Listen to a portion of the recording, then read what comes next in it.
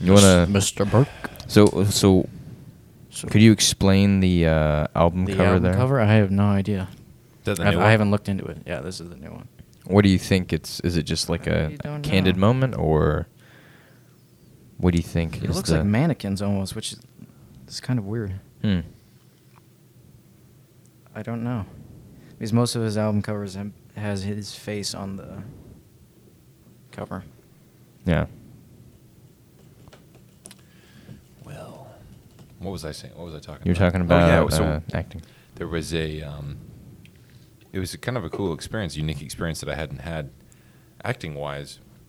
The makeup artist that worked on most of the Scouts project documentary over the past couple of years, somehow she got connected. Actually, I kind of connected her with Brett because I knew he was looking for a makeup artist because the character that I was playing was the brother of the main character who had been in a car accident and he was in the hospital.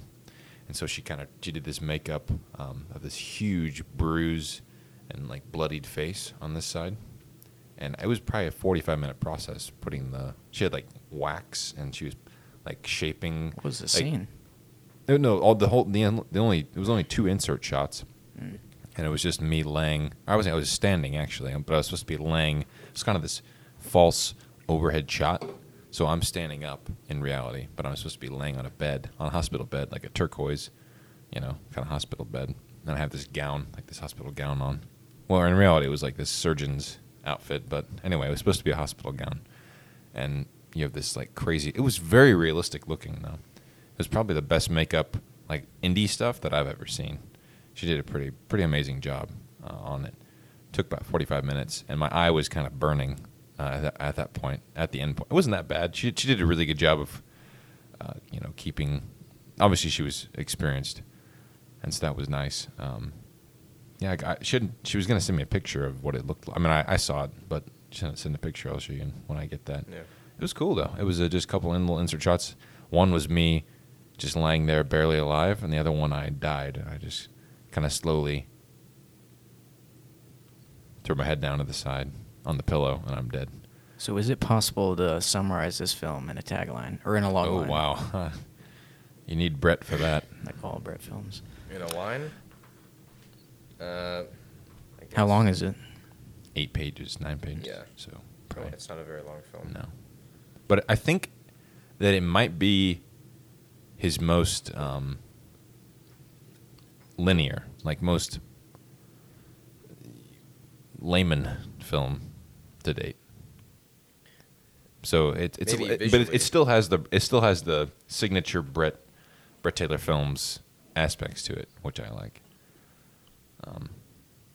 Just being very like existential, and I don't know what other aspects that are like very commonplace throughout his that I could name. But Have you read the script yet, Colin? Do you have it? I'll send it to you after this. It's Yeah, pretty short. it's a very interesting read. That's for sure. Mhm. I don't even want to give like a log line because I don't want to spoil it for you, but it's cool. Yeah, I think it was probably my favorite script of his to read so far. But I think I preferred Counterpart. Oh, yeah. personally, but I forgot about that. The film that never happened. yeah, Mhm. yeah, What we started- happened? I don't remember what happened. We had one. It was like a half filming day or something, and actually no, it was like a full. It was like several hours. We shot. Get a at little the closer. We shot at the high school, and it was like all handheld, it was like found footage style, which I really liked. We shot like for an hour at the high school, and then for like a couple hours at, I think it was Brett's house, like in his basement, and that was like the only filming day, and then just people sort of flaked, and that was the Oh, end of that production. that sucks. But yeah, amazing script, really amazing script. Hopefully that doesn't happen to us. Yeah, We'll so see. far Something. I mean, so good. Or the good thing is about this, the beginning process is you get rid of all of those kind of people. So then at least you know who's available. You know who's really going to be there or not. At least you think. Mhm. I mean, the first day really is you see that come to fruition. Who's Mhm. really going to be there or not. But So how was the Barbie and Ken film? Oh my god. I saw pictures of that. Was that awful? Or was that? Well, it was just sort of. You got to do what you got to go out of your way for the students, just because. I mean, this is like for the group I was working with. This was probably like their first short film that they'd ever made, and so they really had like very little experience with like lighting and directing and like cinematography and all of that, and it was like very high stress for them. They had 3 hours, and one day like the day before they wrote their whole script, but most of the day was eaten up because of all the PowerPoint slides that we were going through, so they had barely any time to actually write their scripts. And then the next day, yesterday, they were we did some more presentations, and then they had like 30 minutes to storyboard before we broke for lunch. And then from like 12 until 3, they had to shoot their entire film in the school. So it's like crunch time. For people for like young filmmakers they're not filmmakers, they have no experience. It's like they don't even realize the tidal wave that's coming their way. Yeah. So I was like, I like devoured my sandwich in like a minute, just completely inhaled it, right? And I was like, okay, we need to knock out these storyboards. So we got those done in like 30 minutes, 30 minutes.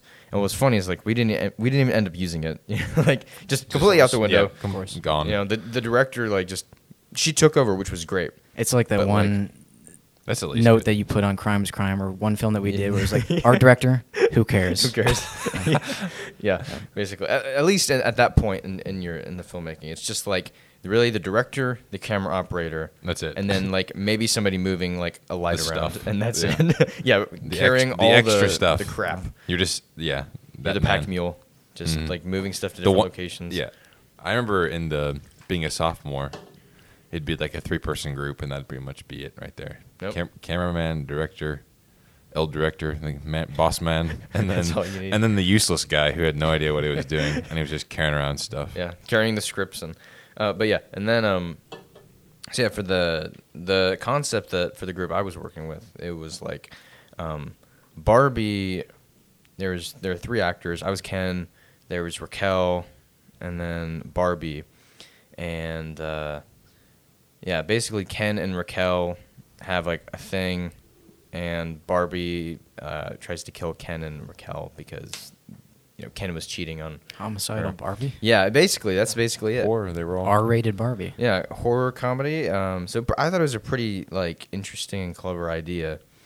When it came to actual filming, like it really wasn't bad. I don't have any like legitimate acting experience. I think I did fine, and it really wasn't horrible. Like your ego dissolves a little bit just because it's like it's kind of cringe.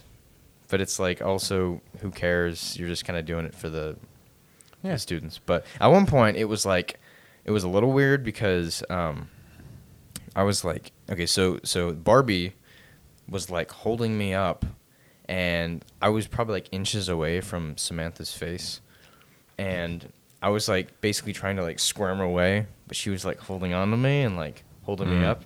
But it was so awkward because like everything up until that point, it was just us filming. And then, of course, during that moment where it's like kind of pseudo-intimate and, like, I'm holding on to her and it's, like, kind of course, Emily shows up and she's, like, recording, like, it's like, come on now, And then, like, other people show up, like, other, like, students, they just show up to watch. I'm like, are you serious? Like, why? This is, like... nothing else to do. This is the universe just, like, crapping on me, for about, for a couple minutes, but...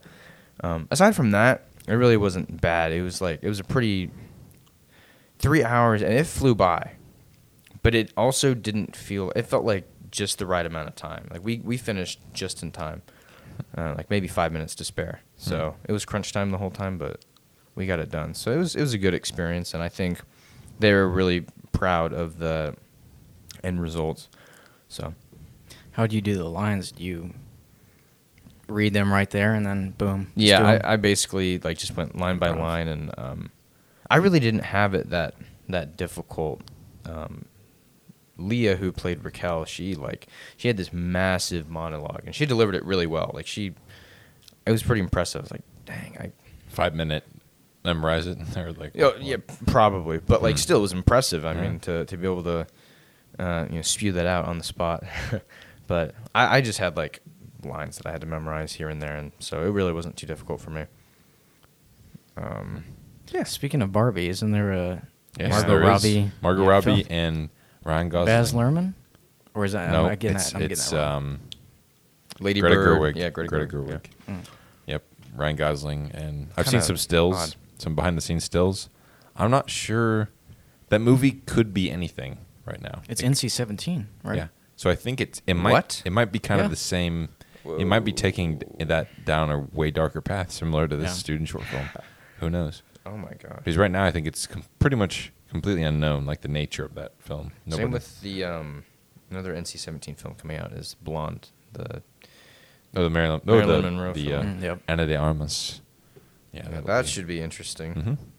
And who's directing that? I don't know. Great question. Isn't that A24? Both of them are actually. I think Upcoming romantic comedy film. that's Barbie. You're talking Yeah, about that's Barbie. Right? Yeah. Interesting. Romantic comedy. That's weird. Who? What production company? Is it? Hold on. Did it say? I want to verify the rating.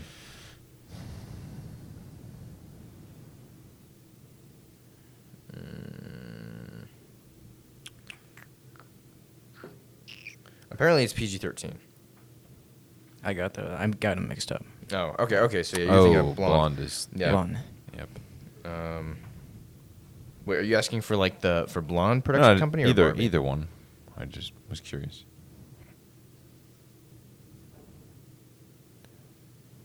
We'll talk about something else while I'm looking this up, so Um, it's not just air.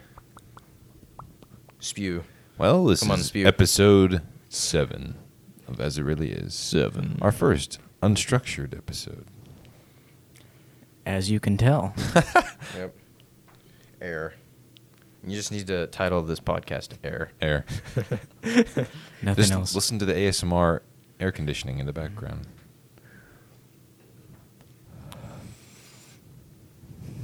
So, give us a good run through of your Bob Dylan experience. Yes. My Bob Dylan. And then So I I want knew you you were gonna to ask try about to that. explain that album cover I don't T-shirt know. I because can't it looks even super cool. see it myself. I'm looking at it backwards. You seen it? You saw it when you put the shirt on today. So Okay. I'll take a picture of it and show you if you want. All right.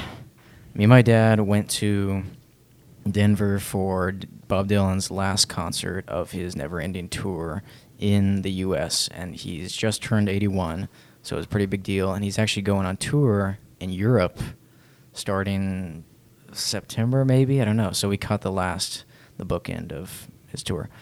So go there, have that phone thing, and I've been reading about he doesn't like anybody recording his concerts, doesn't like anybody bootlegging his music or anything. So we put our phones in this pouch that would seal them up, and you couldn't use them during the concert, which is unfortunate because I wanted just one picture of him or something. But alas. The nature of the beast Nothing. there. Huh. Yeah. So we're maybe 6 or 7 rows back, and he starts playing some blues number, and I am vaguely familiar with the set list because I listened to the album, his newest album, Rough and Rowdy Ways, the day before the concert. But I was still pretty new to the whole thing. And he played a couple of obscure old tracks that were on his 60s albums, but I didn't really know them either. So I was just going into it fresh. And starts playing this instrumental. Everybody's cheering. Everybody's kind of prostrating and, singing praises and bowing. And yeah. Bowing to and, the god. Yes. Bob Dylan. And it's like, okay, he's not a god. But there was a lot of people who were just reminiscing and Mhm. reliving the 60s. And he's not the same guy, obviously, but he kind of waddled out there, and you could see his frizzy hair illuminated by the light in the background. I was like, I hope he shows his face, because if he just has this shadow face the Mhm. whole time, then I'm It's just going to suck. Yeah, it's gonna be terrible. Never actually see him. Yeah, but I knew that's something that he's notorious for, so I was Yeah. kind of expecting that. But anyway, of course, he never addresses the audience. It just goes right on playing, and everybody's clapping. And he steps, and that was his only song that he played guitar on. So he stepped behind the piano for the rest of the concert, and would just play and have this gravelly, nasally Was it trademark. only him? No, it was like 4 or 5 Okay. band members. There was a drummer, there was a guitarist, there was another Mm-hmm. guitarist, there was a bass, slide guitar, and then him on the piano the whole time. And oddly enough, the songs that I not disliked, but I just wasn't an immediate fan of while listening to the album on the way up to Colorado, I liked in the concert, because I kind of finally grokked the meaning of some of his lyrics and him talking about his mortality and the friends that he's seen pass on, like his musician friends, and how he's lucky to be alive still. And he said once that like a day above ground is a good day, and he still gets a thrill out of performing, because it makes you wonder, he's 81, why is he still doing it? performing? Mhm. But he's still writing new material, he's still getting a thrill out of it, so he must still like it, even though he's not addressing his audience at all. But yeah, I don't know what else to say. Trying to think of at 81. How much do you think? How much is he with it? Yes, compared to He's maybe still with seeing it. him in like the 70s or something. Yeah, he's still very sharp. He's very well read, and Based on interviews that you've seen, or like well, just the allusions and references His and lyrics. drops it. Got it. He's very humble and guards his knowledge closely, kind of like Robert Greene and 40 Laws of Power. He which I want to hear your thoughts. conceal on. his intentions and doesn't preen himself or prattle on about his achievements or anything. So he's very humble, and he says, Bob Dylan's just a name. I'm just a guy. I'm not a prophet. And that's one of his songs, is False Prophet. I ain't no false prophet. I just said what I said. And even though everybody vaunts him and venerates him for being one of the greatest songwriters of all time, and he's like, that's not me, it ain't me, babe. And yeah, and I'm trying to remember some of the other songs in his set list that I liked, but there was a lot of blues numbers, so it was just, but he could set them to good lyrics. But the thing about him is, I've been reading a biography, and he totally crapped out after. In my opinion, he didn't crap out, but for other people, what? Oh. Okay. For other people, his career kind of went on a downward spiral after the 70s, because he was taking all these amphetamines and drugs and alcohol, and had all kinds of he was intoxicated almost every performance and everything that he's writing. So he's just spewing songs unconsciously. They were just flowing out of him.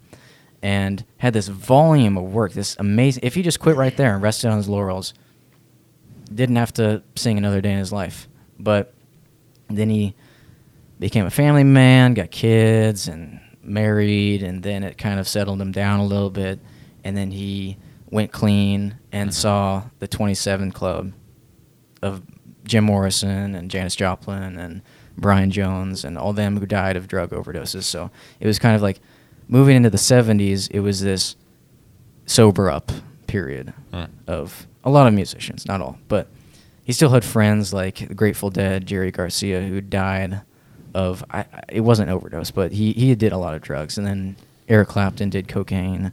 And anyway, so he didn't want to go down that same path, so he became kind of this family man, and then subsequently lost a lot of his Following. pizzazz and following, and yeah. And Why do then, you think that is? Like just because of that, or you saying after he cleaned up? Yeah. Okay. Yeah. Why do you think? Well, okay, then he shifted into a phase of Born Again Bob, where he found the Lord. Reborn. And because he's Jewish originally. He Yeah. was born to Jewish parents. And so then they were like, what?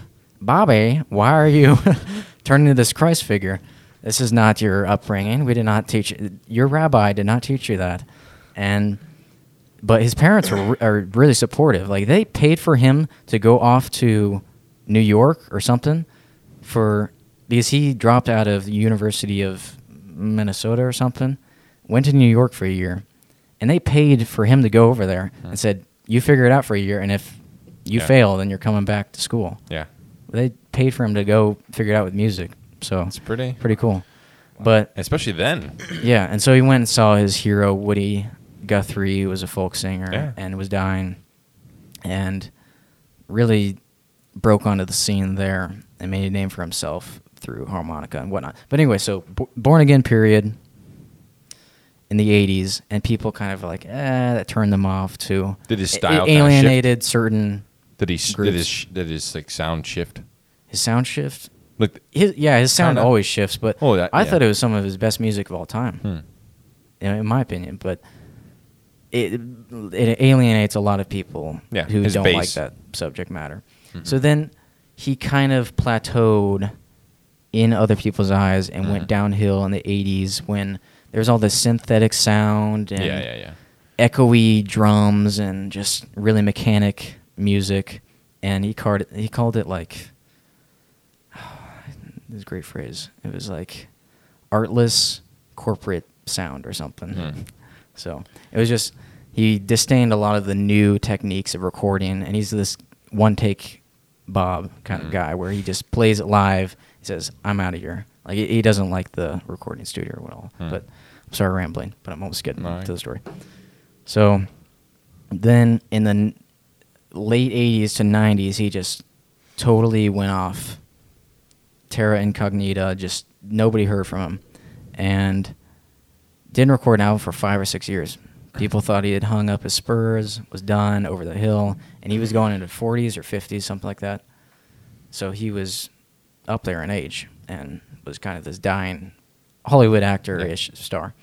And so people were longing for the return of the 60s. And then in 1997, he released this comeback album, this like total trailblazing album, Time Out of Mind, which won best Grammy of the won Grammy for the best album of the year, and then he subsequently won an Oscar for best song, which I read that he beat Titanic and another film for best score for best song. I was like, how do you even? Yeah, do you know what the song was? It's called "Things Have Changed," and it's for Michael Douglas, Tobey Maguire, and I don't know who else is in it, but it's called Wonder Boys, I think.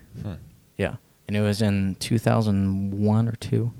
But yeah, he won best song for that over Titanic and another really good composer. Great. Yeah. I was like, how is that even possible? But yeah, so he totally was on this upward track again, and then boom, just a spate of albums just erupted out of him in the 50s and 60s, and he's back.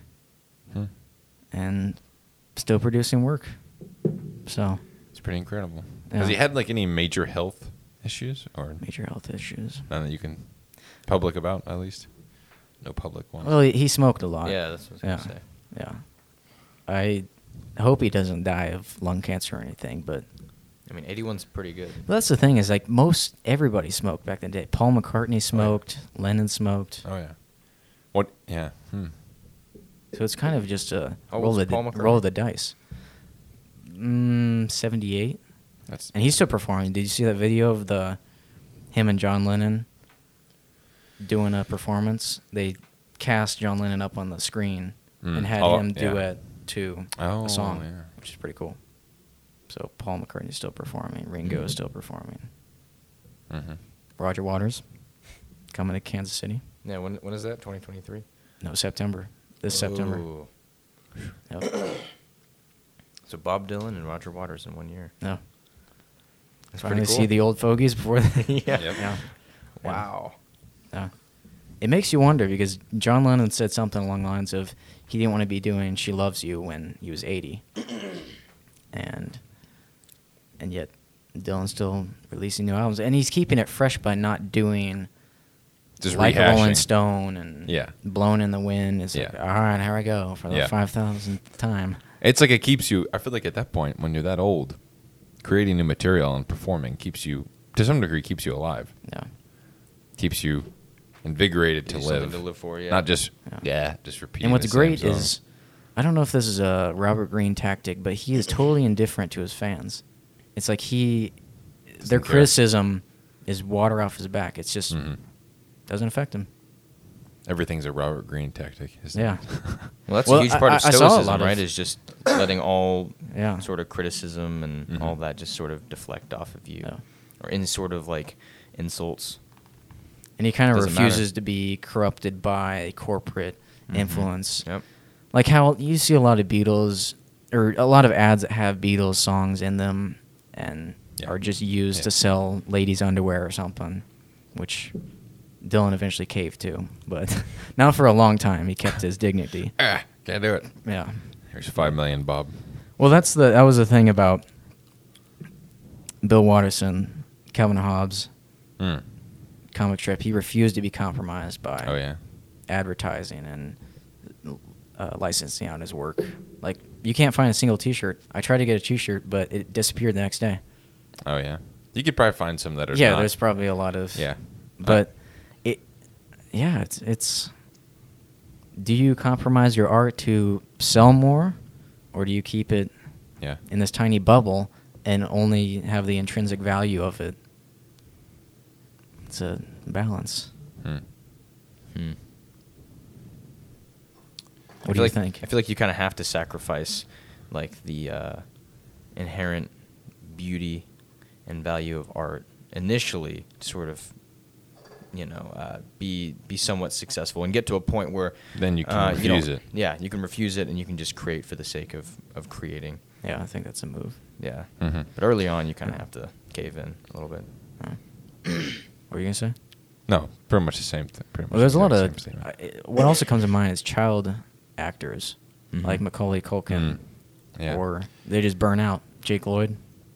Well, I don't know if they burn out, but they just have a pretty. I mean, it's not traumatic, but they have such a different childhood from every other kid that they have this kind of in like this built-in, not trauma, but just difference, and then society doesn't really fit their.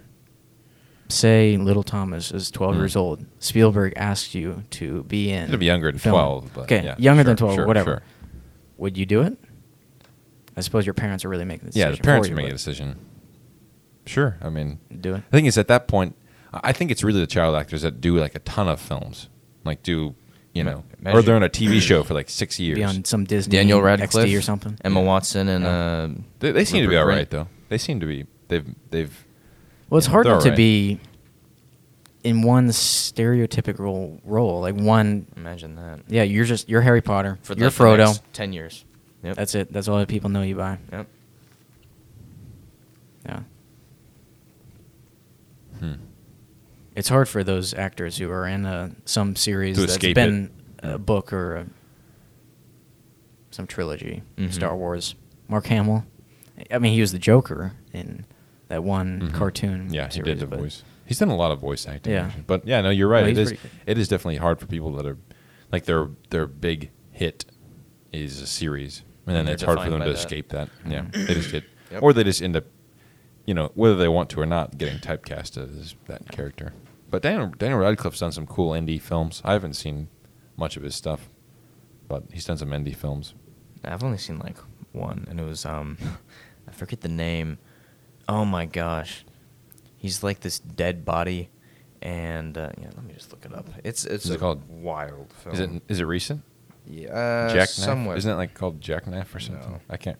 I swear there was a. Fairly recent film. Oh, Swiss Army Man. Yeah, that's what I was trying to think Swiss of the name. Army, or- Swiss Army Man. Yeah. He has like guns on his hands. Or No, something? no. That's I thought that was the same thing. no, that's Guns Akimbo, which I haven't seen either. He's in some nutty. It's a pretty nutty looking indie film. Adam, would you ever consider doing TV? No. So Never? Nope. back to that. Would you? Whenever As an acting this will be. actor? Whenever I was getting that makeup done and sitting in the chair for about 45 minutes, I tried to put myself in the shoes of like a TV actor who's getting like 2 hours of makeup or however much. Obviously, you wouldn't need that every day depending on the scenes, but yeah, it's a lot of sitting there and waiting, and then you got your little chair on set, and while they're setting up, you're just sitting around. For 2 shots. Yeah, but I mean, it would probably depend on on the situation. But I mean, yeah, I'd try it at least for a while as an actor. But I'm saying like filming TV. You wouldn't do filming? I mean, unless it was a show. I mean, again, like in the beginning, you kind of have to sacrifice what you want to do to get your name out there. And so I would probably do it initially if that was sort of the route I wanted to go, which right now... You're talking about making TV? Yeah. Oh. And shooting like Gotcha. television. Yeah. Yeah. Where I'm at right now, I don't see myself going the television route. I see myself going like the narrative film route, or maybe like the nature conservation documentary filmmaking route.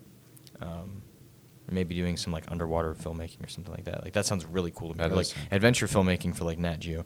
Like that Yeah. sounds awesome to me. What was that one film? But- Samsara or something? Dude, Yep. Did that inspire you to...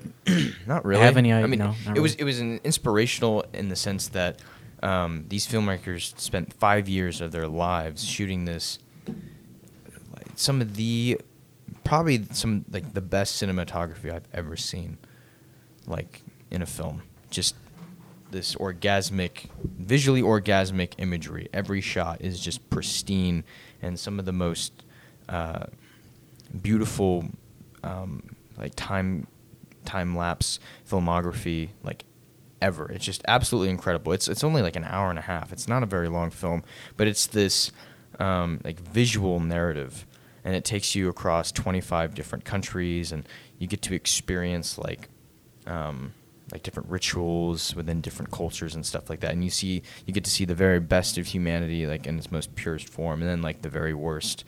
What was the very worst? Well, like the assembly line meat packing plant, like just this completely, That Chipotle ad? yeah, basically the Chipotle. Pure imagination? Sad, Yeah. pure imagination. It's basically that, and so much more. Just the pollution In a There are realistic sense, for scenes in sure. like probably shot in like India or somewhere, but just like these mounds of garbage, and people just wandering through these mounds trying to find stuff Stuff. that they can take. It looks like the junkyard scene out of Blade Runner 2049, just like this complete wasteland. Yep. But there are parts of the world that look like that, and so Which- it just absolutely incredible. I know what's sad is like, I mean, the world's obviously like constantly changing, and there are like some like things in the film that were outdated, but like in Dubai, I think like there's a scene with Dubai and like certain things were, I mean, obviously it's changed a lot, but anyway, like insanely good film, and I don't know if that's gotten me like interested in documentary filmmaking,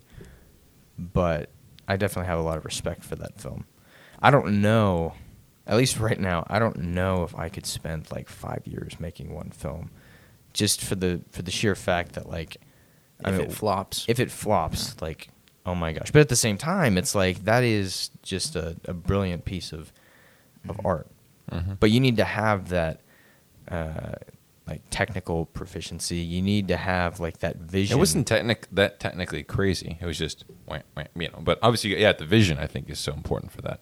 Yeah. If you're going to spend 5 years, you need Well, to I know mean, what the you hell have you're to doing. be technically proficient. No, 'cause you're I in these know. remote Yeah. locations on a For very sure. like tight budget, and you have to get these shots, Mhm. and you probably like pretty skeleton crew. I mean, some of Oh, these yeah. locations they were shooting incredibly remote. You need to know what you're doing. You need to basically be like a very, very skilled technician, or you're just gonna screw yourself over. You got one chance in some of those areas Yeah. to capture what you're going to capture. And that's actually like something that's very similar to like adventure filmmaking for Nat Geo. I was like just watching a couple of videos on it, but like, I mean, you find yourself in very remote locations, and like nobody's there to help you. Like you're basically relying on yourself. One man. Like you're in Antarctica shooting like you got like Mhm. 5 dudes that are like doing ice climbing or like hiking around, and you're like the filmmaker, and like there's nobody freaking out there. Like, not to say that I would go to that extreme. I don't know if I'd want to do that. Yeah, what but, like, extreme would you You go are to? relying on yourself. I don't know. What are you getting paid? What are you getting paid? But the beautiful thing about that, or not the beautiful thing, but the cool thing about like that job, if like somehow, like by some miracle, I get to work for like Nat Geo or something like that. I mean, the pay is like, what, like I was looking it up. It's like $60,000, $70,000 a year for like a shooter or like a cinematographer or whatever. But you're also being paid to travel the world and see. Yeah, you're like, not working Some at of the all. most. You're not working. You're not Exactly. working. And you're getting paid $70,000. And probably all the Sweet deal. the benefits that come with it. It's like, Yeah. okay, like that's a dream come true. Like Yeah. you don't need more money than that. I mean, that's it. That's the dream. Mm-hmm. You know, what you could pitch to them is a film adaptation of Endurance, Yeah. or Antarctica voyage. Mm-hmm. Yeah. Yeah, that's true. So you don't remember what that Dubai scene was? Because you mentioned something, but then you. Oh no, that forgot. was just like a fly comment. Okay. I don't know why I said that. Okay. Ignore that. Something that I really enjoyed about Samsara, just because it presented the world in a very unfiltered fashion. So nothing staged. So that aspect of it was probably because it just felt like you were reality TV isn't staged. you were just cutting between just little windows of reality, different countries. Mm-hmm. That was nice. Especially, there was obviously a very clear vision for it, and I think that's probably the most key aspect going into a 5-year project like that, like where you're going to do exactly. Yeah, you need to see it because there are some like there's the Mecca. There's like a scene in Mecca, and you have like all like however many people. I think they can fit like a 10 million, or I don't, maybe not that many. Sorry, but like 1 million people. set like I don't know the number, 10,000. Yeah, it was 15,000, 20,000. some at least. crazy number of people, and they're just like in this swarm, just like swirling around the whatever it's called. I can't remember what it's. We At the looked center it up. of we Mecca. looked it up, but I can't remember. Just in this like swarm, just thousands upon thousands Religious of people. swarm. Just It's pretty all crazy. this spiritual energy. Just, Oh, yeah. And dude, the music, that's another thing too. The Mhm. music is just this, oh my gosh, I don't even know how to describe it. This, it's not like, I guess I'd say it's kind of surreal. I don't know how to describe that sound. It's kind of like Dune, I feel like. Oh, you mean it's kind of similar like the to Dune what we listened to soundtrack. in the. I mean, it's not that crazy, but It's this angelic, sort of Yeah, like yeah. throughout and very Middle Eastern, obviously. But but they have it on loudspeakers. That's what's playing, like there, not just in the film, but also there. That's like what's playing on loudspeakers is that. So I think that's what's making everybody do these movements at the same time. Remember, What do you that's mean? like that's on the loudspeaker. There's loudspeakers in Mecca, and then that's what's playing. Oh, okay. Well, I just meant It's like not just throughout in the film. film. I know, I'm just just meant, saying like, it's- throughout the film, like the score is. Oh, I thought you were absolutely talking about incredible. like the Middle Eastern. So- yeah. Well, anyway. You need to watch it. Yeah, I was gonna say. Speaking of that, Brian Muraresku, are you reading Immortality Key still? Yes. Yeah? Yes. How was that? Reading? Sure. Well, because Have you touched it in 2 weeks? I mentioned that because Yeah, that nope. kind of reminded me of Nope. Mecca and all the Yes, places they yes, went to, Eleusis. Babylon and Mhm. Eleusis, and There's all these spiritual centers. I think Mecca. I can't remember how. I wish I remembered more information from the. We did some research on it after the film, whatever that spiritual center place was. But yeah. Continue. so what do you remember from reading it so far? The Kukeon beer and Yep. I mean, the Eucharist and just all. What do you want to go into? I don't know what you're. I don't know. What are you I'm just- trying to? I'm just saying. What do you remember from the? Where can we go? Because I have another question, but I Go wanted ahead. to. Go ahead. Yeah. Well, you mentioned that all the ruin that has been visited upon the earth by man, showcased in this documentary. That's not the primary intention of the documentary, but that's one of the Mhm. points. Yeah, in one of the documentary. points. Anyway, Yeah. if you were president or some prime minister or something, what would be your first step in fixing the world? Or is that too big of a question? I'll try. I'll think about it. Mm. It just manifested itself. When I was- You'd need to be. The thing is, here's the thing: is those people don't control really much. Right. You need to be like. You need to be somebody that doesn't exist. Really, you need to be like dictator of the world to get anything done. Okay, well, that's Of course, basically yeah. what he's trying to ask. No. Like, if you were a dictator of the world. Oh, like, sure, what would okay. you- how would you? Well, what's the first thing you do, right?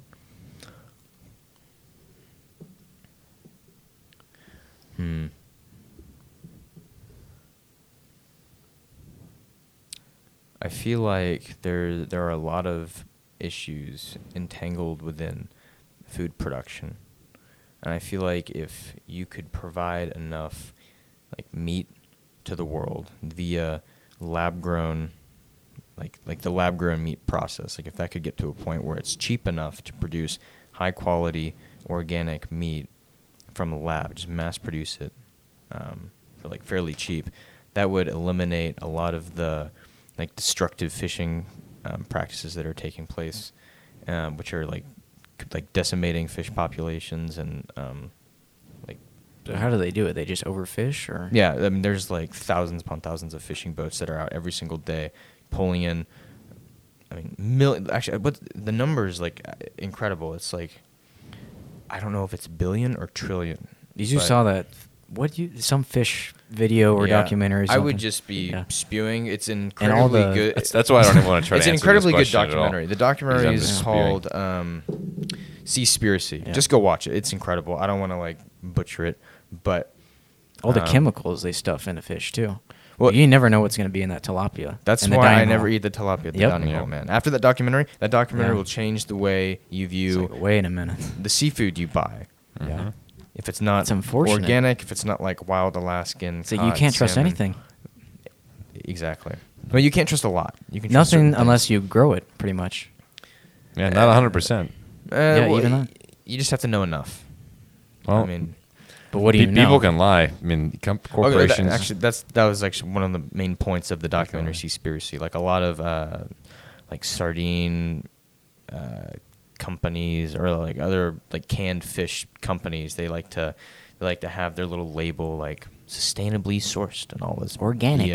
That's what I But it meant, doesn't yeah. mean, well, not organic, but like sustainably sourced. Like that means nothing. And actually in the documentary, the filmmakers sort of investigate why it's just a complete facade. Yeah. But anyway, so like destructive fishing practices. And then there's also like a big problem apparently with like algal blooms. So all like because of all the cows and all the massive like, you just like all the cattle that we have.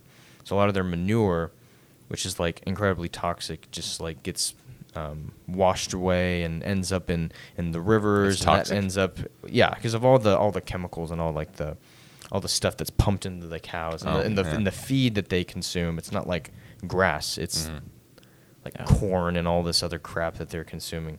And so when all that waste gets like somehow into like the rivers and stuff, that makes its way to the oceans, and it's like just rich with nitrogen and I guess algae, like that's like cocaine for them. They just feed off nitrogen or like rich nitrogen material, and so it creates these like algal blooms. And apparently there's like several massive algal blooms in the Gulf of Mexico and around the world, or maybe not several in the Gulf, but there is a major one in the Gulf, and several around the world. And the more algae you have, and like obviously with the sunlight, and it's just like the algae in the ocean just is getting out of Exponentially. control, and fish can't breathe because of all the oxygen that's being like stripped out of the water. And so like fish are dying by like the millions because of these algal blooms, and then you got all these destructive fishing practices that are taking place. And I don't want to like butcher this. I'm going to look up the number really fast, but I believe it was like it's like 3 trillion fish are pulled out of the oceans every single year. And a lot of those fish are bycatch, so like sharks, turtles, a lot of these creatures. And it's not like you're not going to take a shark back and like, find a use for it. You're just you kill it and then you're going to toss it back in the ocean. So you're just like decimating trillions or millions of fish just by accident. Sorry, mate. Throw it back in the water. So that's a big problem. And then eventually we're going to reach a point where there's like not enough freaking food, I'm sure. And then you're going to have a global food crisis on your hands. So I think if you can start with the meat, and then because So the world just grow needs it in more. the lab, or So, yeah, I mean it's actually being done right now. I mean, the whole They just lab got to garden- figure out how to make it cheap. scalable. Exactly. so how are we going to run out of food? Well, by destroying the global fish populations. I Okay. mean, you'll have Yeah. billions of people who rely on the oceans for their food. Just like, I mean, this I don't know how long. I'm no freaking expert. I just watched a couple documentaries on it. But like, at some point, you're gonna have hundreds of millions of people, maybe even a billion people who can't get the food that they need, and so I mean, that's just going to be a massive crisis. Now, as for like the United States, I mean, I feel like most of the United States, I mean, actually, that's not true. I mean, the United States relies on fishing and the oceans just as much as many other countries. But other countries rely on the oceans more. Much more. Mm-hmm. Much more. So, obviously, in the United States, we have beef and pork and all the chicken, poultry, all that stuff. But by eliminating, here's another thing. Okay, sorry, I'm going off. But another thing is by growing the meat in a lab setting, you won't have to like waste land for cattle and for Vertical pigs. farming. Yeah, vertical farming in a sense. Convert it into housing. Housing or just, I mean, I don't know what you do with that land, but it's just more opportunity for progress and for other things. Mm-hmm. Yeah. Sounds Or just for like, I mean, again, like more space, you could have like more sustainable, like renewable energy. You could have like massive wind turbines in place of that. You could have, I don't know, solar farms. And then we could sort of cut down on the whole like fossil fuel thing, and there's everything. I feel like starts with meat. Mm. So by eliminating that issue, you're gonna hopefully eradicate the algal bloom issue, sort of restore the fish populations around the world, and then maybe provide opportunity for future renewable energy sources. So do you think that the future holds electric cars? Most likely. Sustainable. Yeah, most likely. What do you do with this is the perennial question, but what do you do with the displaced truck drivers and all the other people who are out of a job being automated by McDonald's order screens or what have you? Go What do you back do to with those school. people? Go back to school. Learn a useful skill. Do you think education will be free in the future? Do you think everything will be universal? I feel like we'll get to a point where like education is a lot. It's like, do you really need? Think about this. Do you really need to go to film school to learn about filmmaking? No, you have YouTube and YouTube and experience. Yeah. and experience. That's all you it's really all going to need. be online. Yeah, you could pretty much learn anything. You could on learn it YouTube. basically anything online, and if you really want to become like, if you want like a certain like Just a piece hard of paper. skill, you just maybe do like a program, like a year program or whatever it is, and you get that certificate, and then you start Yeah. working. I You're feel going like to college for a piece of paper, and somebody to say you can do this. I feel like I mean, most of like the reason why people go to college is for the college experience. That's what it is. That's what you're It's all paying just for. books. That's your wisdom right there. It's just books and professors who purport to know everything about Useless the world. They just try to impart wisdom to you, but it's like you can ask anybody. I mean, there's certain experts, but nobody's an expert on anything. There's just so much knowledge out there now. I feel like we're reaching the point where like, yeah, eventually you could just, I don't know, maybe you don't need to go to college anymore. So college will just cease to exist. It'll be out of business. No, well, I don't know. Hopefully there'll be some kind of universal like certificate system. Yeah, it's the exactly. same thing, but it's Yeah. it's free Everybody's free and knowledge online. is on the same playing field, which Exactly. is all I equal mean, the thing intellect. is, it's pretty much like that anyway. It's just less defined. I mean, it's more defined now. What do you mean? It'll be less. Like this guy, Jim, has a certificate from Harvard of this. Doesn't mean anything. Could be some homeless guy that has the same amount of information as him from YouTube or from actually Matt Damon learning and it. Good Will Hunting. Huh? What does Exactly. it say? Be more universal. Yeah, But still, something like, about certificates learning. will $3 be in late important. charges at the public library or something. Yep. Yeah, exactly. Yep, exactly. Well, it's also like you said. I mean, didn't you say that you feel like you've learned? I mean, I don't want to speak for you, but like you've learned more from like your own personal. Well, I told you about that quote, reading. right? The most important things you learn in school are that the most important things can't be learned in school. Mhm. Yeah. Exactly. That was in that. Well, that was from the author of that Kafka on the Shore book, but he has a lot of great quotes. But so where are you going with that, dude? It's just Yeah, it's just the Yeah. whole idea Meat. that like you're paying for. Yeah. It Meat. all starts with meat. it all starts. That's the root of our problems, right there. Is meat. No. Yeah. But just like what you're paying for is the quote unquote college experience. Yeah. So like parties, the 4 years of socialness and They might as well just replace the universities and just have just replace them. Just take and them a piece down, of paper. Yeah. and there you go. But you could still have. What the do you same- replace them with? No, I'm saying, just they're still college towns. So go there and live while you're that young and experience that. But it's no longer an actual. There's just place. hubs Yeah. of Hubs of play. Yeah. All the- young yuppies. Yeah. 100 years from now, Just congregate all the and- places that were college towns. I mean, they'll replace the college Yeah. word with something else. And Because then that's there you half what you're paying for. It's just that enclave of But at the like-minded same- people. like-minded individuals. At the same time, though, I mean, I can only speak from like my limited perspective of like film. I mean, for people who are going into college to learn about like science or I don't know, Yeah. A medical degree. a medical degree or You like kind of want your business doctor to or- know what he's talking about. Exactly. If So- you're going to be operating on your heart, Yeah. you want him to Yeah, not to say that somewhat know what he's talking about. nobody should go to college, Yeah. blah blah blah, because it's not. I mean, That's what I just mean, like the universal certificates, like some kind Yeah. of system, which I guess Yeah. as long as that was free. What and do you think about in the then you near future? I don't know about in our lifetime, but the near future when everything's automated, even doctors, teachers, any occupation you can think of is automated. What do we do then with our time? actually, that's a great point because I took this Some AI wealth, course. or power, and something? inequality class, which I hated. But at the beginning of the semester, we were talking about utopias, and my professor believed that we are actually approaching a more utopian society, just because of like there's literally like virtually no more hunger. I mean, obviously, people are hungry in the world, but for the most part, like everyone, like there's enough food. Maybe it's not high quality food, but there is food, right? You don't have millions of people every year starving to death, and these massive famines or anything like that. So, and there are other things too, like just access to all this knowledge for a majority of the population. Child mortality rate has plummeted. Yep. Wars, there's mutually assured destruction, so nukes kind of neutralize or cancel out Exactly. the need for war. You'd hope so. At Yep. least. Yeah, you hope so.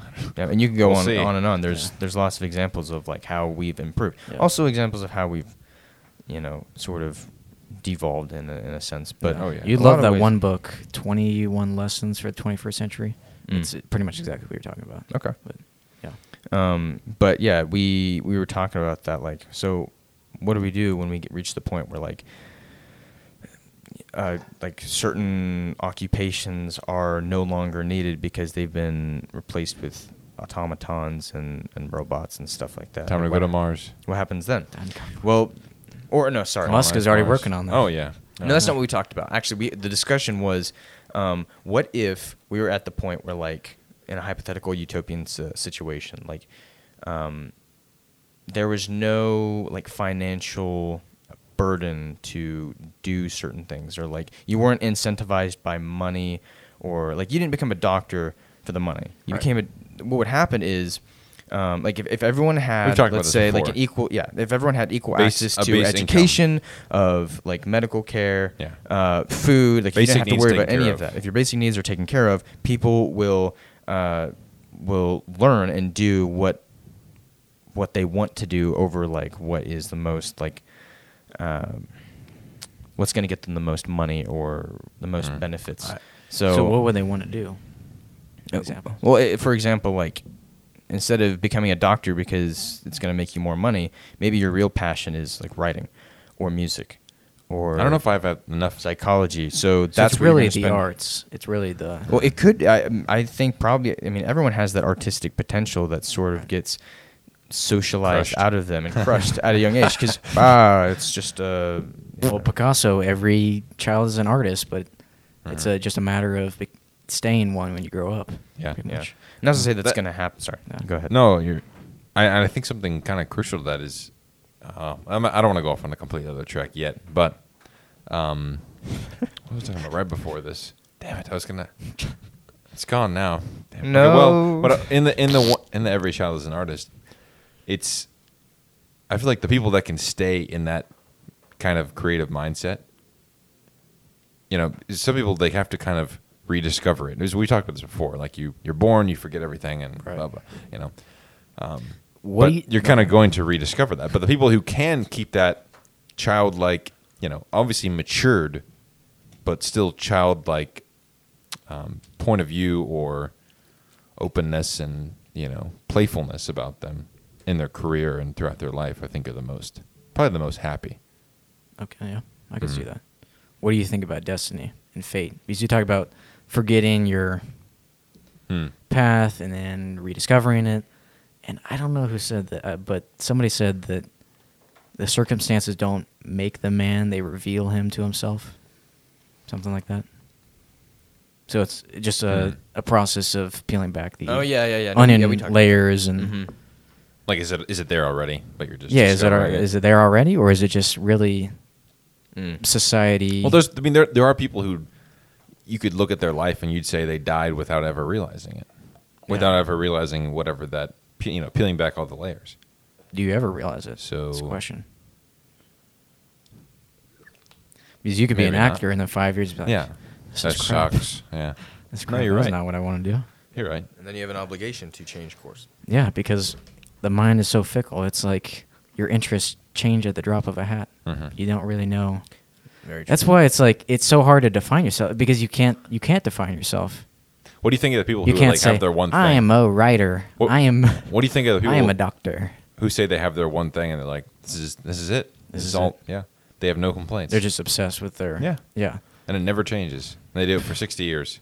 That's a rare case. Yeah, I think that's Rare case. It's like Tarantino. He just knew he was destined to make movies. He's just so self-confident. So you don't feel that at Yes. all about anything?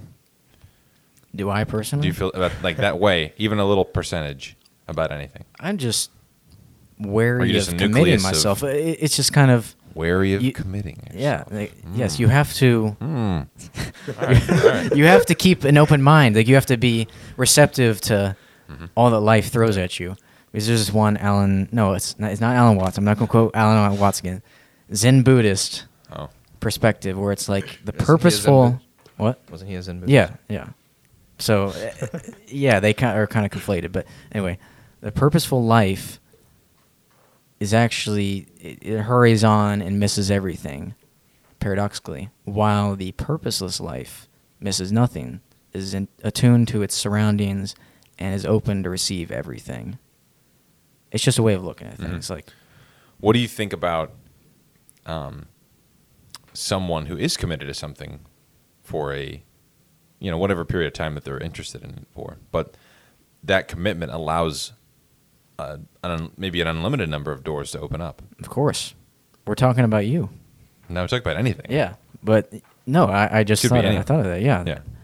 You can't dither and dally for the rest of your life. You have to go down one road and see what it brings. And it's kind of like you have to go to an extreme. You have to push your limits beyond what you're capable of, more than enough to realize, I got to dial it back. Yeah, This yeah. is not for me. But you have to go beyond that. Go down threshold. that road to figure it out. Yeah. Yeah. I'm trying to remember what I was talking about. I had some other point that wasn't as far off the path. Is it about meat? It was it was Okay. it was Is it really about the utopian? Anyway, I don't think I fully answered your question. about what you're... What? The whole like what's your question? Like if What's the future going to look like if we have universal basic income and... Oh yeah, I don't know. Animated. It was related to that. Yeah, okay, go for it. Go for It was just I don't know why, but personally, I don't have that much faith in humanity. If you had if there wasn't any real push to become I don't know how much I really have faith in people to open up to their artistic side. I feel like people are still going to do the same. Even if the situation is not the same, I feel like they're still going to they're going to still have the same tendencies towards, these same pleasure. narcissistic. Okay, I'm going to pleasures. hoard everything. It's mine. I'm going to, it just, unless there's some crazy, massive, change in consciousness and evolution, I don't think it's going to be I don't think it'd be that much So different. it'd be Brave New World. Maybe it would work for a while, but yeah, you'd probably have to drug the population consistently to do it, so that they're not apes. Mm-hmm. What was your other point? Were you going to say something? Oh, I was just gonna. So I described like how basically reiterating if you didn't have all that extraneous stuff to worry about, you would just focus on your passions, what you actually cared about. But yeah, I don't think that's actually like the case. I mean, that's just a theoretical utopian situation. Are we actually headed in that direction? No, I think where we're headed is like certain jobs that can be taken over by automation and like robotics and stuff like that. Like kind of like what we're seeing with Elon Musk and like his massive self-driving semi-trucks and stuff like that. I mean, and then you're going to have drones delivering packages for Amazon instead of people. I mean, I think that's great because people need to get out of those jobs and probably spend time learning. Like, not to say that those aren't valuable to society, they definitely are. But like something more valuable to them, more meaningful to them, a way for them to contribute like in a greater way to society and to themselves and stuff grow like themselves. That. Just their people are meant for much more and much greater things than just delivering boxes or bagging groceries or whatever. Or you know what makes me the most depressed? Seeing people in those toll booths. Like, highway. Like, what Why the do we hell still are you doing? $5, please. It's like, But- did you ever see Better Call Saul? Or I've seen no? some of it. Yeah, Mike Ehrmantraut's a toll booth guy. Oh wow. Yeah, Oh yeah, he's no, just I sitting remember. there with a Yeah, newspaper. yeah. And, but Well, Go ahead. just one thing. I would hope that if there is a utopia where that doesn't exist, there is a system to support those people, and not just the greed that like right now. There's just such a massive gap between the 1%. It's like that's got to end. That has to end if you want to get there.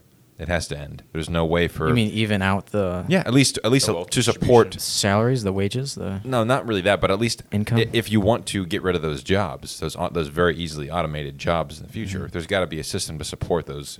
right. Those people. Like if you really want have their best interests in mind, then you need to have some kind of either universal basic income or a system set up so people can achieve more than so they're not totally,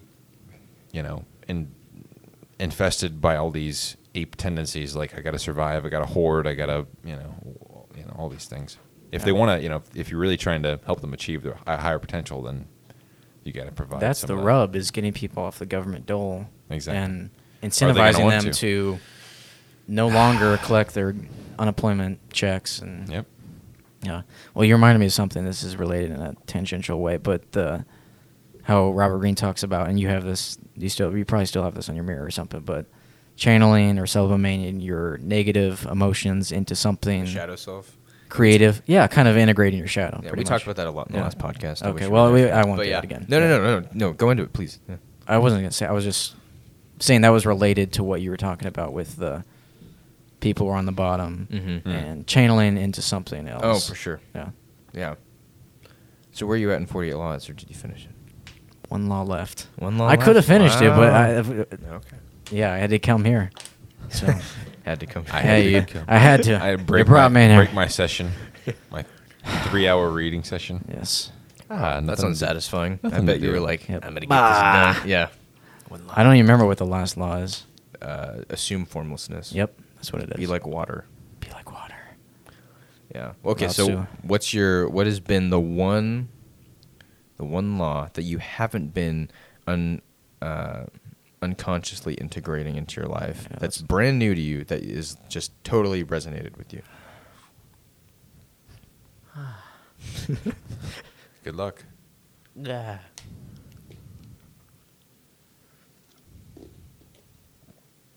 My head feels like it's getting crushed by these headphones. So I can't. My head is just ballooning right now.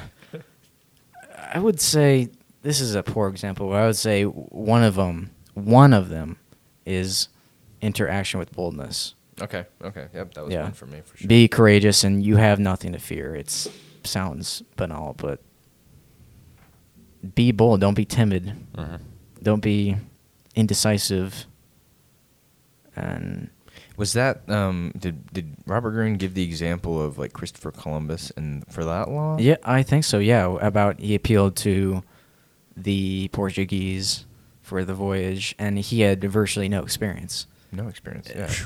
being a navigator, and then Have some charisma. he's like, yeah, he's like, who was it, Isabella or something? Mhm. Yeah, Yeah, Ferdinand and Isabel. and he's like, yeah, can I just cross the Atlantic Ocean? Well, he was incredibly bold about it and Yeah. very, very self-confident. Yeah. even if it was Fake it sort till you of- make it. Yeah. Yeah, it's all about To putting an on a- extent. To an Yeah. not. Thing is, here's the thing: is faking it. Whenever you do fake it, you're gaining experience. So then it kind of like fills itself in. But you need to a little know like the limits of that. Well, yeah, obviously. And obviously like the limits of your own potential. For 'cause sure. You don't want to put. You gotta I'm be an s- experienced you gotta be DP, smart about it. Get hired by. Yeah, you gotta some be smart director. about it. Yeah, and then you have no. But as long as you're experience. smart about it, then But kinda look at works. Christopher Columbus. Like, was that? I don't know. How would you look at that? I mean, he had no. I guess he really had nothing to lose. I'm gonna die. When or you I'm ain't gonna- got nothing, you got nothing to lose. Yeah. Yeah, And I'm sure there was something in it for the crown. So yeah, that's, oh, yeah, that's although- another one that he says appeal to their self-interest. Oh, yeah, not exactly. their mercy, your gratitude, or I did this for you, so you're gonna do this for me. Mhm. You say no, that's it. This is it for you. yeah. This is how I can make your dreams come Mhm. true. hmm And then you go in for the kill later. Yeah. It kind of reminds me of that book, Dale Carnegie. I want to read it again, but I got Walk in the Woods again. I love that book. That's like one of my favorite books of all time. But like, what am I doing? Life is so short. I don't, I don't know if I Do I have time to wanna- read books twice? Yeah, it's like, but really, I mean, there's just too much crap out there that you gotta, Too much gotta consume, Gotta gotta absorb. consume it all. So it's I'll, like, I'll have time in the next lifetime. yeah, next life. But what do you think about reading a book twice? Would you read 48 Laws twice? Yes, I would. I think certain books I would. No. I'm hoping the rest of Robert Greene's books are as good as 48 Laws. Art of Seduction definitely is. Yeah. So I think if they are all as good as 48 Laws, I could definitely see myself reading through them all again. Because that's my goal is to read all these books. Except for maybe like, I don't really care for 33 Strategies of War. I really personally, I have no interest in reading that book, even though it's probably incredibly well written and there's a lot of great stuff in there. I just don't really care to. But The main point that he makes is it's more about what you conceal than what you reveal. mm-hmm. So kind of always talk less than is necessary. Remain a mystery. Remain a mystery, remain inscrutable. Affect an air of unpredictability. Mm-hmm. That's fairly Yeah, there's a lot of consistent theme yeah, throughout. and that's the same thing in Art of Seduction too. Mm-hmm. Yeah, I mean, These are all just games. yeah, it's all a game. Yeah. Like, Games with no frontiers. Games with no. That song was going through my head the other day. Games with no frontiers, war without fears. Yeah. War without tears. Oh, at war without tears. And then what's the next line? I don't know that song. I'd have to have it going to Yeah. remember. okay, what's one If book? looks could kill, they probably Yeah. will. What's Yeah. one book right now that you could definitely see yourself rereading? Walk in the Woods. Okay, Walk in the Yeah. Woods. What about you? Hmm. Brave New World. Well, I'd like to read the conclusion, but yeah, probably Brave New World. I don't If wanna- I was gonna try to write an adapted screenplay, I'd need to read it about 6 times. But just out of pure interest, or refreshing your memory on it. They all just blur together into one. Hmm. Yours would be the sperm book. Oh yeah, totally. Yeah. Yep. 10% meat, 90% spew. Maybe Hobbit. I don't know. Yeah, I could. Yep. There's just some I don't know. certain timeless books that calling you, beckoning you to read it again. Mhm. I feel like the Bible's gonna be one of those books. I'll probably Of- read several times throughout my life, just Mhm. because you're gonna learn, you're gonna take away new stuff each time. You could probably read that continuously, starting right now for the rest of your life, for 6 hours a day, and probably still get new stuff out of it until you die. Yep. Very true. Yeah. Yeah, I guess for the time being, 48 Laws of Power is probably the one I would pick. But The Hobbit's a great pick too. I would definitely read that again. And you're doing the cinematography book right now? Or- Yeah, I'm almost done with that. So what did that one what was it? More Than a Carpenter or something? Mm-hmm. What? So you read that, right? Yeah, I read it a while ago. What was it about? Do you remember anything from it?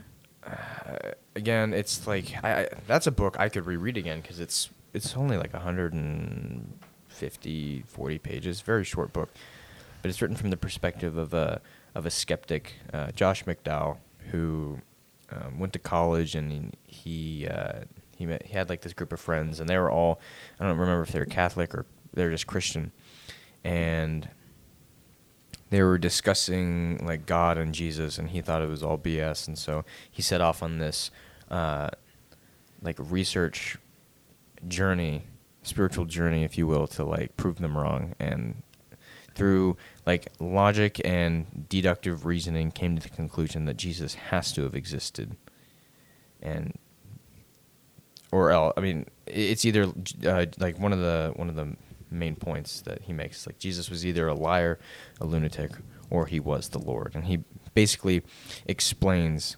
He kind of treats it like a court case, and so he through reasoning and logic, he explains how he couldn't have been a liar, he couldn't have been a lunatic, he couldn't have manipulated and completely like deceived like all these people into believing that he truly was God, even if he wasn't, and convinced himself and all this stuff. Like, he has to have been who he said he was. And he also went into like the whole tomb thing, and how there's no way that he could have possibly like moved the stone by himself, and like there were guards standing outside the tomb the whole night. Like, there's no way that he could have possibly escaped unless it was from some divine power. Anyway, great book, very easy read, definitely worth your time. And it changed my perspective. It definitely made me want to look into like the history of the Bible, like the actual writing of the Bible more. Like, I want to do that. I was going to ask you about that. So does he have any evidence, more evidence that you remember? I would probably just butcher it, but okay. I mean, there's evidence in the book. Okay, what were you going to say? Something you guys might look into when you have a chance is some of the physical historical sites that still exist, like in there as how they're described in the Bible. That's kind of an interesting rabbit hole to go into. But I was wondering why you were talking. Well, just like Nazareth, very specific place. Just, I mean, there's either stones or like very specific kind of geography that's mentioned, and like these real places. Is that an Immortality Key? No, or that's just your own? No, I've just seen some. Okay. But I was just made me think of where's the side of the tomb? I don't remember. Does that still exist? Or is there any physical remains? Here's the hill is there. Here's something I've always wondered. Still. Oh, really? Yeah. Mm-hmm. Why? So St. Paul purportedly wrote many of the epistles in the book, in the New Testament, like Thessalonians, Colossians, Galatians, Ephesians, Philippians, yada yada, to certain towns in ancient times, and he pretty much comprises half the New Testament.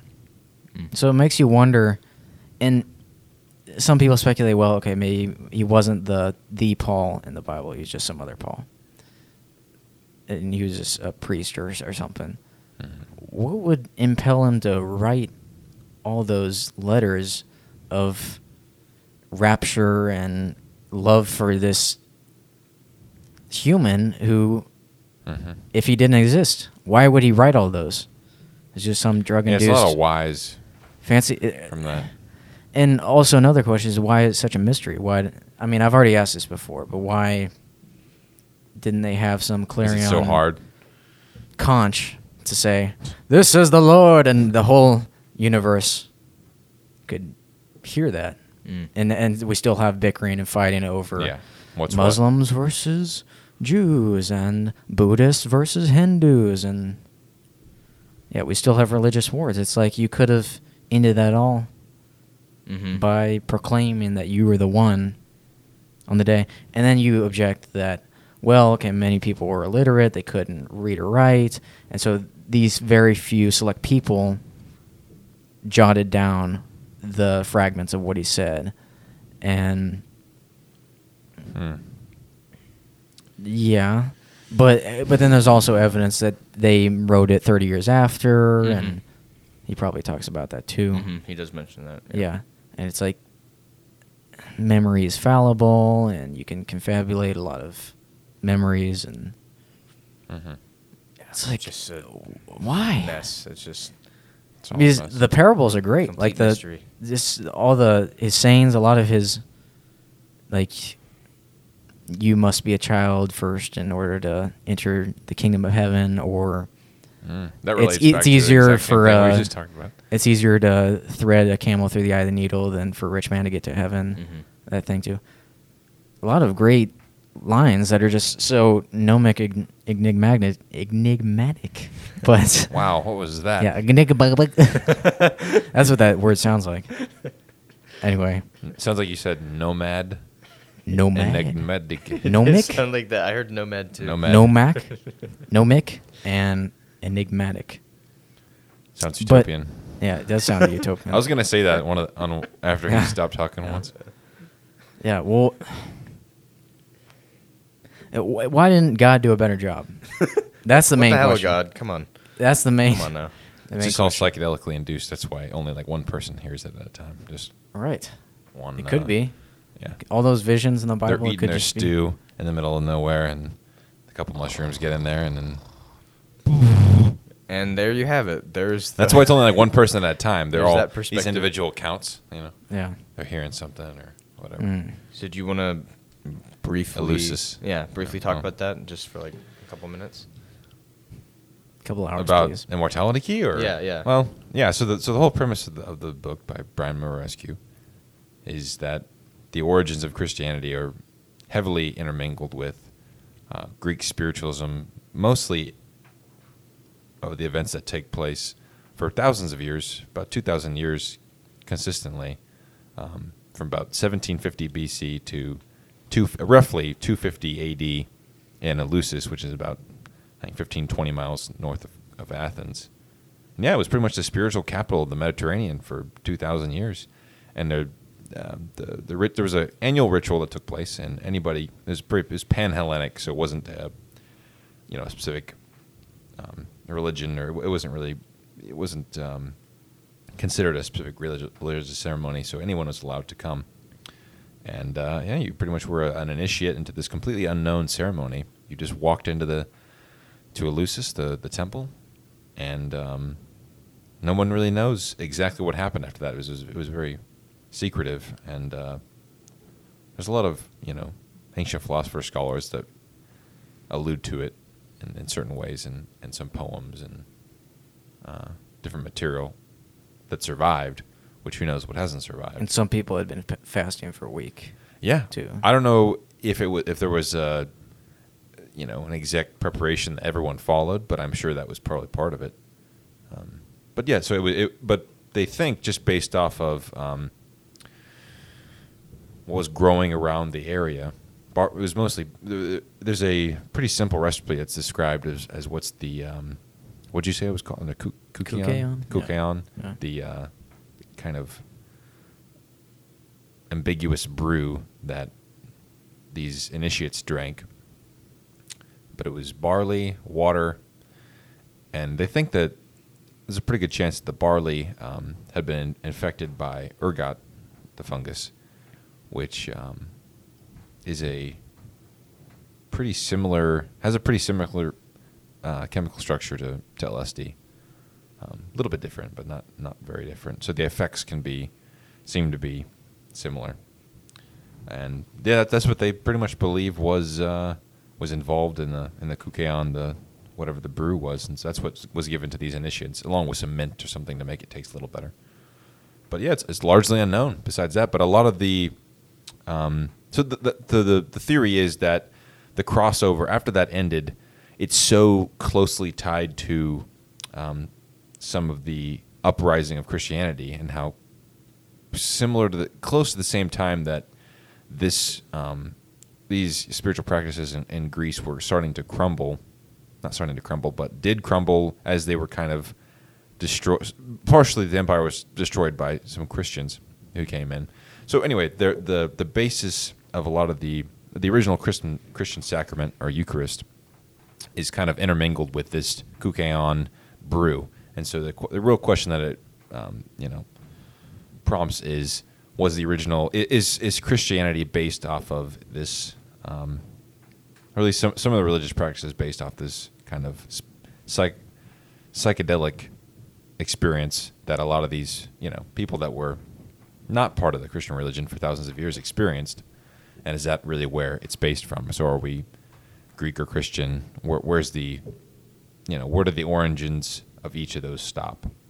And so yeah, that's really the basis of the book. And well, why did they go to this temple? I would assume because some of the first initiates probably advertised it a little bit just through word of mouth as a unforgettable. So the whole premise of going to this and experiencing it was, if you die before you die, you won't die when you die. So if you experience this very intense, I imagine probably in complete darkness, probably overpowering psychedelic experience, then you'll be in some degree immortal, or at least you'll have realized your immortality. I think that's really what it is. You'll realize that you're some part of you is immortal. You're That kind of an consciousness immortal passes being. on? Yeah. Or? Okay. Something does. And or there's just an immortal element to your existence. So then you won't really be Okay, afraid so of death. vanquishing the fear of death. Yeah, pretty I think much. that's kind of what Okay. it alludes to. Yeah, so that's probably why I'd say they. And did we already talk about the connections between the Bible and Greek mythology with No. Dionysus and wine turning water to wine, and then that being Christ, and how the Greek tradition preceded the Bible, and Demeter being Mother Mary, Yeah. and But we have not talked about that, no. yeah, But there are all a those lot correlations. of correlations like that. Just It's like transitioning from Greek culture and then these Christian yeah. figures that are kind of, but yeah, it's interesting the timing that that occurs, because these ceremonies, obviously, they last until 250, 300 AD, but then there's a particular emperor that kind of crushes them and doesn't allow them to continue, and then right after that, the temple is destroyed by Christians, and there's all kinds of, it kind of just ends about 300 AD. Why do you think the Christians destroyed the temple? False. That's they think it's of their it's just a Challenging their authority, or yeah, they're Challenge worshiping their beliefs. false gods. well, I just bring up that point because if that's what started it all, possibly with these certain brews or just stumbling on a mushroom or something, then you would think they would bring that into the fold and welcome that instead of Thing is, think about. I mean, it was so secretive. yeah. How are they really gonna? That's the thing. That's the point. Is it might have been the original Eucharist or the original sacrament that was consumed, or that might be where they got that tradition. Maybe it was never psychedelic, at least on the Christian side. Maybe it was just a consummation of something. Mhm. But the original, where maybe they get that from is, that brew or consuming something. Well, were you talking about how you're eating saltines and drinking grape juice now, and you're just totally oblivious to the origins of real Christianity? People don't take that dive into what they truly believe in. It's definitely quite a. Blind It faith. turns it on its head. Yeah, it really is blind faith because it's not subject to that unfettered inquiry that science and Yep. other. You got to have faith. Yeah. Can't But question. in a sense, it's like you have to have faith in science too. That's another dogma. It's like I was reading in I think 48 Laws about Jonas Salk and I don't remember what he made, but something about immunizations, and then one other scientist who pioneered something. Anyway, the scientists of that age didn't accept, like, for instance, the heliocentric or whatever theory, or Galileo, or just all the Newton, all those. It took a generation. Someone to go outside of the grandfather faith, that yeah. in, because it really fell onto the younger generation's shoulders, because all these old farts are like, bah, no, that's not it. That's not the way reality is, and so they just kind of the ones who don't have those spurn that. deeply entrenched, ideas are the ones that are bringing in the new. And in a sense, I think even I just had this realization, but even liberals have some conservative blood in them. Oh, yeah. I think everybody is tied to the past in a sense, and that they're ossified in certain beliefs that they just refuse to change. And there's some psychological term for that, where self-fulfilling beliefs or something where you only look where that confirms your confirmation bias. Yeah, just confirmation. Yeah, it's like you refuse to see this other side of the curtain. And yeah. That's a good place to wrap it up, I feel like. And yeah. And yeah. It's like, so yeah. So. Yeah. So? And that's it. Well, I just had this thought that the other day, that what if every moment was the Big Bang? Yeah. The reason I thought about that is because at night, like maybe dreams or just other things that you see that your visual cortex produces in your mind. I know what you're talking about. Just all the explosions and random things that you see sometimes. Yep. It's like that could be boom, boom, boom, boom. Could be boom. happening. It's all happening at once.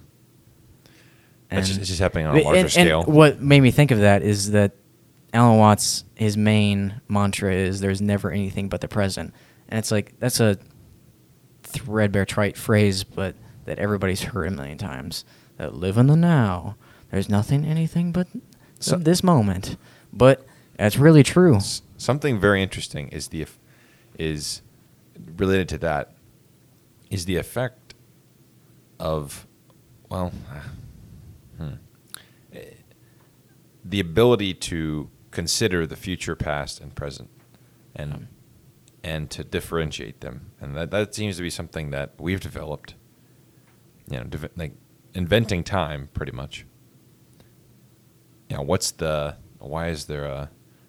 But I love that. I love that mantra. That kind of fits right in line with that. But we're the only at least on this planet, we're the only species that seem to... A pig doesn't experience time. No. It's just, it is. It is. It's there. It's isness. Every moment is, it has there's a consistent intention. Yeah. Like they're always experiencing something, Like you look at a dog. Like I've done this 100 times with Walter, just like watched him. And I can just see the intention, like what he's doing. Like, okay, this. There's no considering the past, present, future. There's none of that. Doesn't exist. Doesn't just happen. Acting. Just happen. No expectation. It's just acting. Yeah. Going along. Well, I guess animals, is a certain anticipation with for some Pavlov and then the operant conditioning where you're expecting a reward. But in a certain sense, it's still just moment to moment. It's still moment to moment.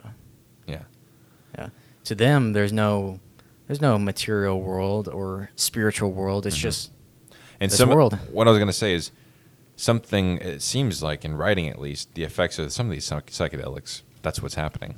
It's breaking down that barrier of past, present, future. The now is forever kind of thing. Yeah. That kind of relates back to your Big Bang every moment. Yeah. Yeah. What do you think about that? I have no thoughts. No thoughts. On some other plane, it's probably happening. I don't know about the physical, but yeah, there you go. Like if you operated in a dimension with one dimension higher, that would be you. You'd be without time. Now, ever present. I don't know where to go from there, but well, we're trying to end it on some smart quote or something. Instead of Mr. Yeah. Big So, Bang. yeah. So, and yeah. What do you got to say? Anything? Me? No. No. No, do you want to try to figure out what that is? His shirt. Oh, I yeah, don't know if that's a good something way to that- end. Yeah, Okay, come full you circle. speculate. It What we're talking about here is the What is he- is he- rough and rowdy looks ways looks like a fading memory of album like cover. a party. Okay, hold on. One person at a time. Yes. Hold on. We are looking and examining the Rough and Rowdy Ways album cover of Bob Dylan's newest release. Okay. And then Tom. To me, it looks like, just first glance, very basic instinct. It looks like just a fading memory of maybe a happy time or something, like at a party, like. Yeah, just a fading memory. That's why it looks a little some bit family distorted. gathering. It Yeah, looks family gathering. overexposed over They're there. There's people in dancing. the corner, too. There's like a dark corner. See, Yep, there's there's someone people else standing over there. Yeah, it looks like some kind Dancing. of little house party. They're dancing around. See, what is he doing? There's I one can't guy tell. kind of hunched over. What He's is like, that Is thing? that a fridge or? I can't tell what that is. It's hard to tell. Or it's just like a counter. It looks like he's. He might be dancing too. Yeah, it kind of looks like he's dancing as well. Yeah, it's Yeah, a but very that's what it looks like. Some kind of fading, joyful. joyful memory. In the corner, they're dancing. It's a couple. They're Okay, so it's Mhm. like a. Okay, never mind. So the guy who I thought was hunched over, he's not hunched over. He's actually just doing like this weird boogie, and it looks like he's holding this countertop, but it's just like a weird perceptual thing. He's just dancing. So yeah, it's just like you said, like a fleeting, joyful moment, like a house. Maybe. Oh, wait a second. Rough Okay, and Rowdy. so it's like it looks like a dance studio. Okay, that makes sense. Because the polished wooden floors and okay, people are dancing. It's kind of hazy. Can't tell what era that is. You think that's modern day or? It doesn't look like. It looks maybe like I don't know, 70s maybe. Yeah, and the perspective, it kind of looks like I don't know, like you walk into a room and like the Yeah, first that's what thing you see. Just Yep. snapshot. Do you think the name has any relevance to the photo? Rough and rowdy ways. Yeah, rough and rowdy, like dancing, having a good time. Because it's not like a disco album or anything, so I'm trying to connect the dots here. Yeah, I mean you've listened to those songs. So Yeah. Does that make sense? Not at really. all? No. No. Not supposed to. Isn't that Bob Dylan, right? Yeah. Just doesn't have to make sense. Doesn't have to make sense. One of his album covers was him out of focus, not even looking at the camera, just out of focus. Bah, that's good enough. It is what you make it. So Yeah. there we go. Yeah. All right. Well, thank you guys for listening, and we will see you next time.